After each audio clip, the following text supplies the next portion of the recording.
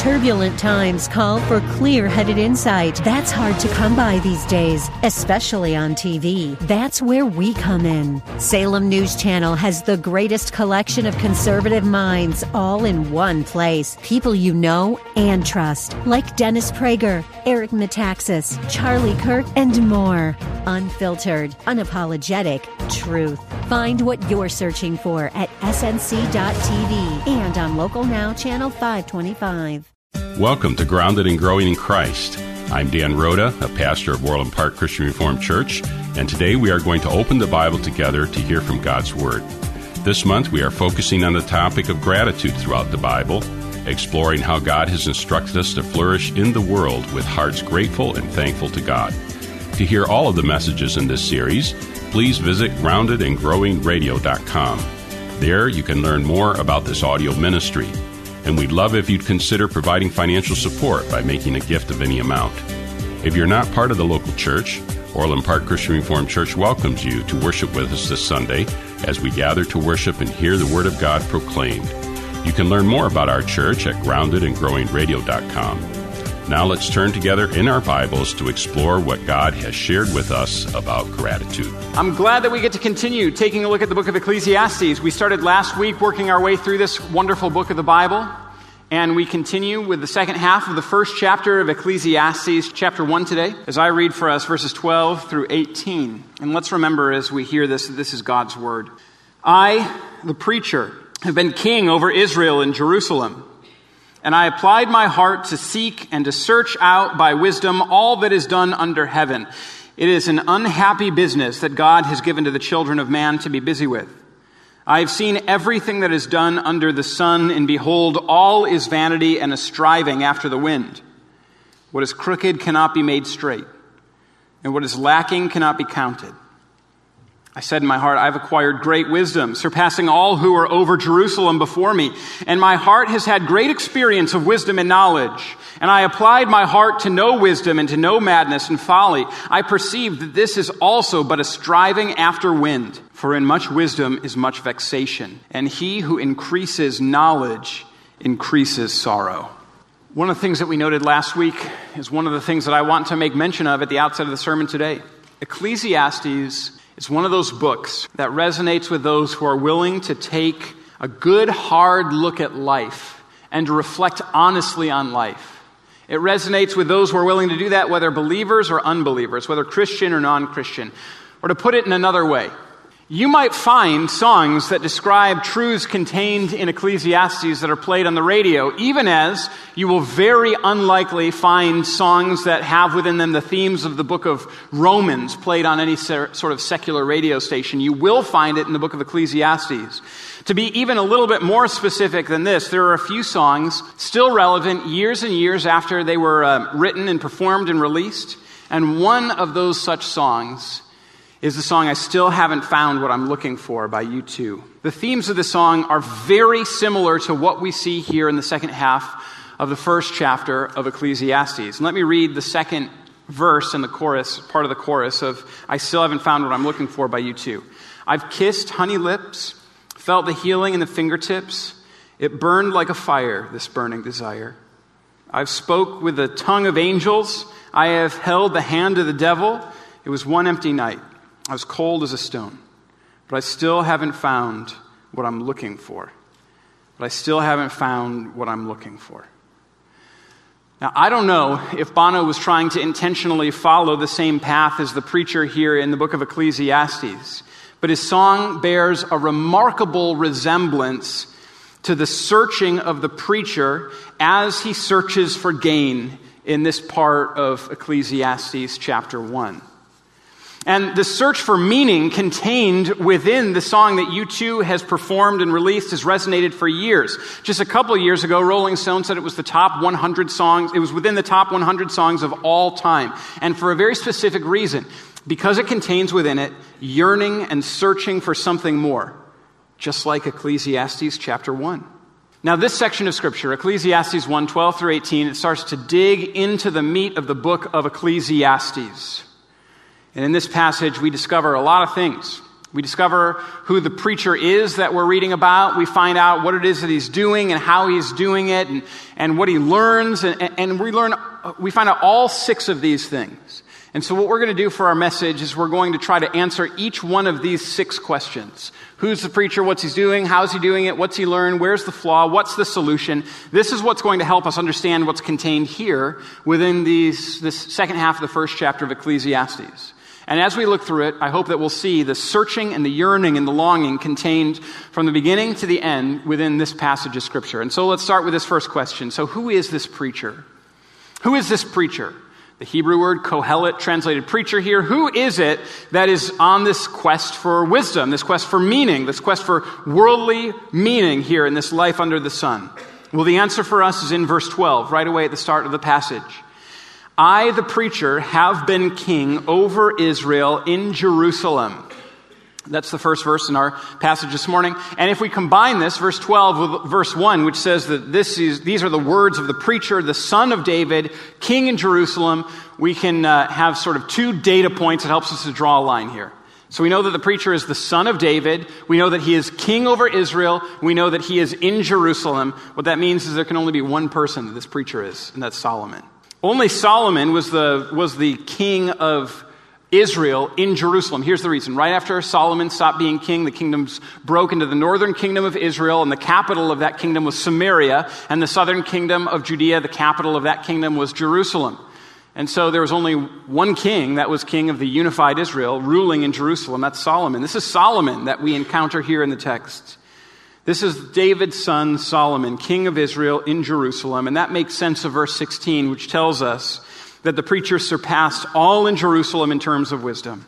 Solomon, the wisest of men, is the one who will now pursue the limits of wisdom here in Ecclesiastes chapter 1.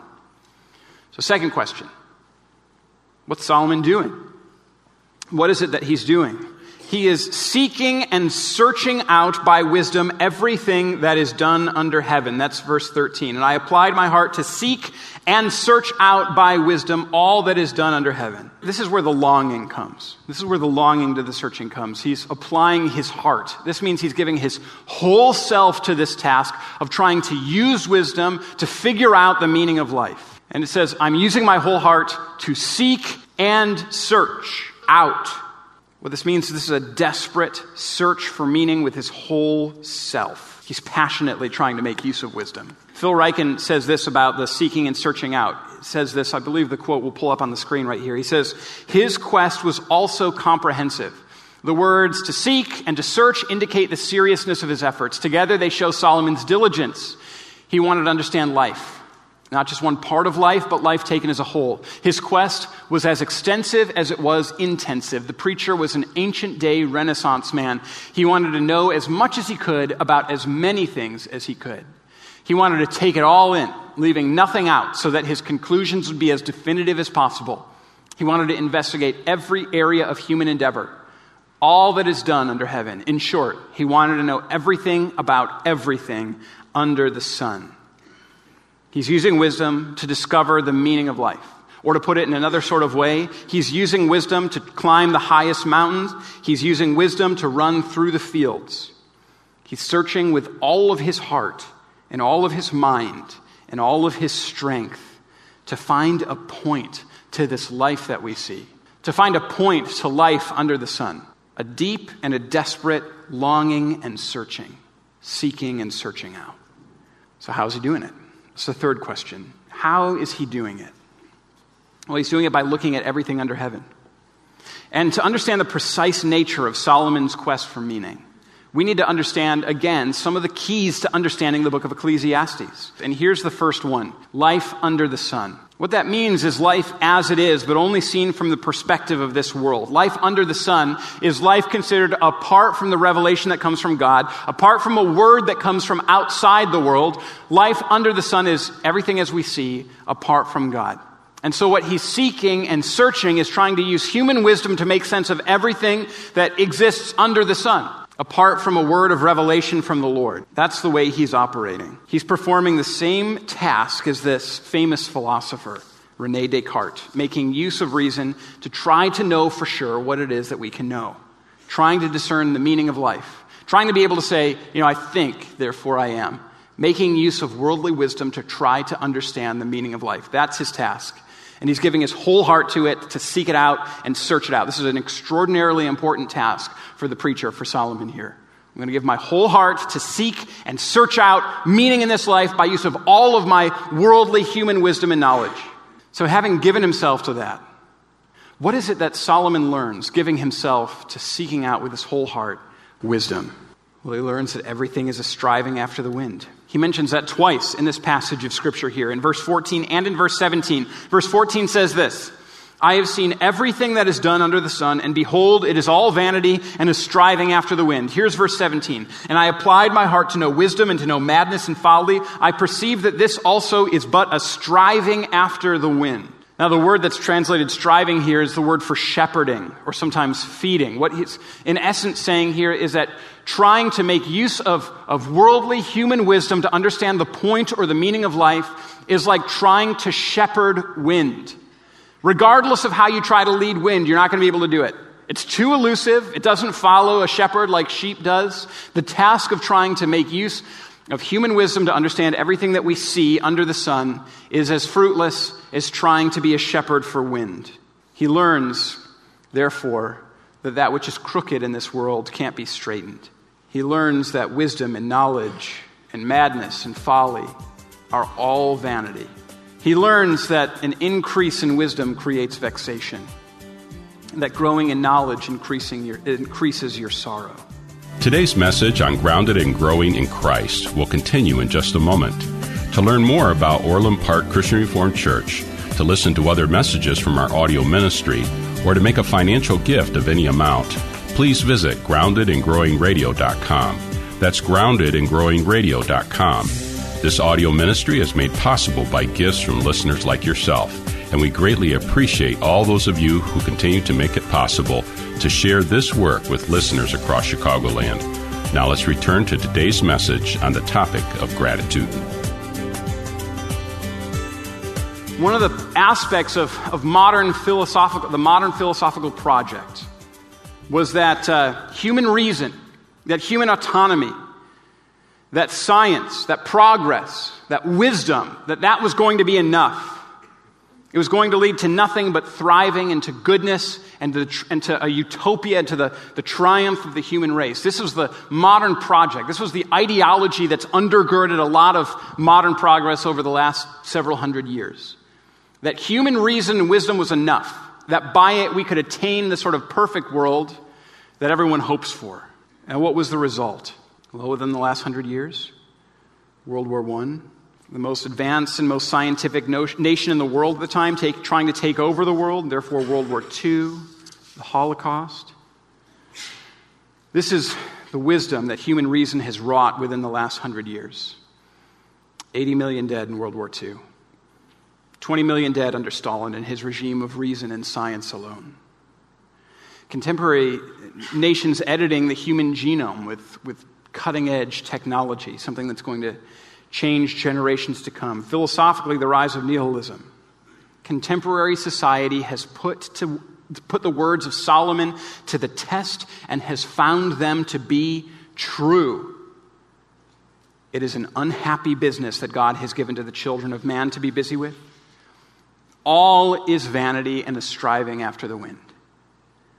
And even those last two sentences there, or that last verse in verse 18, for in much wisdom is much vexation, and he who increases knowledge increases sorrow. I mean, we kind of intuitively know that to be true, right? Ignorance is bliss. Increasing in knowledge is increasing in sorrow. I think that we probably know this experientially as well. I was thinking about this week. As I was playing with my daughter, I realized that the world that she knows about seems to be a world only of happiness. And the reason, I think, is that the world that she experiences mostly through her mom. And if anyone were to experience the world solely through Aubrey, it would be a quite wonderful world. She doesn't know of any sorrow except the sorrow of having to go to sleep. And even that is temporary because she knows if she cries long enough, her dad will come in and rescue her because he is a sucker, right? That is the depth of sorrow that my daughter knows. And When you're a kid, you know a lot of that joy, right? The world seems to be filled and shining with all sorts of good things, and it is in a lot of ways. But as you grow and as you increase in wisdom and knowledge, your vexation and your sorrow increases too, doesn't it? You realize that not everybody is kind. Not everyone is as nurturing or caring as your mother. You realize that there are deeply unkind people that seek to manipulate or oppress or take advantage of you, people who compete with an attempt to defeat you. As you get to know other people and to know their stories, you realize that there is sorrow in every place, that there's sorrow in every pew in each church. As you grow in your own knowledge and wisdom and experience, you recognize that your sorrow and your vexation grows along with it. This is simply true. Life is hard. And as you learn more and more and more about more and more things, you realize there are more and more things to bring sorrow. It's all vanity. It's striving after the wind. So here's the next question. Where's the flaw then? Or is there simply no meaning? Well, here's the flaw. Here's the flaw in the reasoning. And this is something that the scriptures are trying to expose for us. The sort of wisdom that Solomon is making use of here is human wisdom. It's wisdom that's applied solely under the sun. This is entirely different from the sort of wisdom that's employed in the book of Proverbs. Here's the reason. Worldly wisdom says, I'm going to retreat inside my own mind to try to make use of my own wisdom and knowledge to understand everything as it is. I think, therefore I am. That's worldly human wisdom that's being applied there. The sort of wisdom that Solomon applies is that very wisdom. I'm going to apply my mind to try to see everything as it is under the sun. Very different from the way that he describes wisdom in the book of Proverbs. Do you remember the way that he describes wisdom in the book of Proverbs? Proverbs 1 verse 7, Proverbs 9 verse 10. The fear of the Lord is the beginning of wisdom, right? The fear of the Lord is the beginning of knowledge, is what he said. But fools despise wisdom and discipline. What the scriptures are setting up for us here is a distinction between the sort of wisdom that comes from knowing God, the fear of the Lord being the beginning of a deep Christian wisdom, and the sort of wisdom being applied by Solomon here, wisdom under the sun, apart from the Lord, without the fear of the Lord. That's why it's ultimately fruitless. That's why it doesn't lead to any happiness or gain. It leads only to vexation and frustration. There is no fear of God in this wisdom. And therefore there's no substance. There's only breath, only vanity, only a shepherding of the wind. Therefore it'll never be enough. Never be enough. That's the problem. So what's the solution? If this is the problem that we encounter here, the problem that worldly wisdom does not lead to gain, worldly wisdom is totally elusive. An increase in worldly wisdom and knowledge only leads to an increase in sorrow. What's the solution for us? Well, if the problem is simply worldly wisdom, the solution just may be worldly foolishness. What do I mean? Let me explain. Here's what 1 Corinthians chapter 1 says. This is from the NIV, verses 20 through 25. 1 Corinthians chapter 1. Where is the wise person? Where's the teacher of the law? Where's the philosopher of this age? Has not God made foolish the wisdom of this world? That is straight Ecclesiastes 1 here. The Lord makes foolish the wisdom under the sun that we could acquire. Continuing on. For since the wisdom of God, the world through its wisdom did not know him, God was pleased through the foolishness of what was preached to save those who believe. Jews demand signs. Greeks look for wisdom. But we preach Christ crucified, a stumbling block to Jews and foolishness to the Gentiles, but to those whom God has called, both Jews and Greeks, Christ, the power of God and the wisdom of God. For the foolishness of God is wiser than human wisdom, and the weakness of God is stronger than human strength. You see what 1 Corinthians chapter 1 is saying? It's describing Jesus Christ as the wisdom of God, and it's also saying the wisdom of God is foolishness to this age. It's foolishness to this age. The gospel is foolishness to this age. The wisdom of God in sending his son to be born as a child, to live for you and me if we trust in Jesus Christ, to die for you and me, to rise again on the third day for you and me and all who trust in Jesus Christ. That's foolishness to the world. Salvation through becoming a man, death on a cross. But this foolishness, in this foolishness, well, there's fulfillment. You can, along with the preacher, search deeply into every potential type of human wisdom and knowledge and find that it is all vanity and meaningless. That it is all so much breath. It's like shepherding the wind. And in so doing, you recognize that this foolishness of Christ, the foolishness of his death, the foolishness of the gospel, well, this is the hope of all in the world who look and long for more. Christ's blood, his death, his resurrection. It will always be enough. It is enough. So the longing and searching of the preacher here, this unfulfilled pursuit of something elusive, that's what's made I Still Haven't Found What I'm Looking For resonate. A magazine from the Pacific Northwest called The Rocket had this to say about the song after it came out in 1987.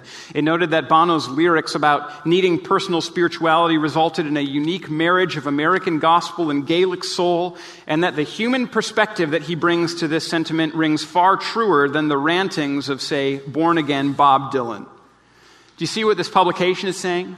For this publication, they're saying that the lyrics of the song, I Still Haven't Found What I'm Looking For, are compelling precisely because they don't offer an answer.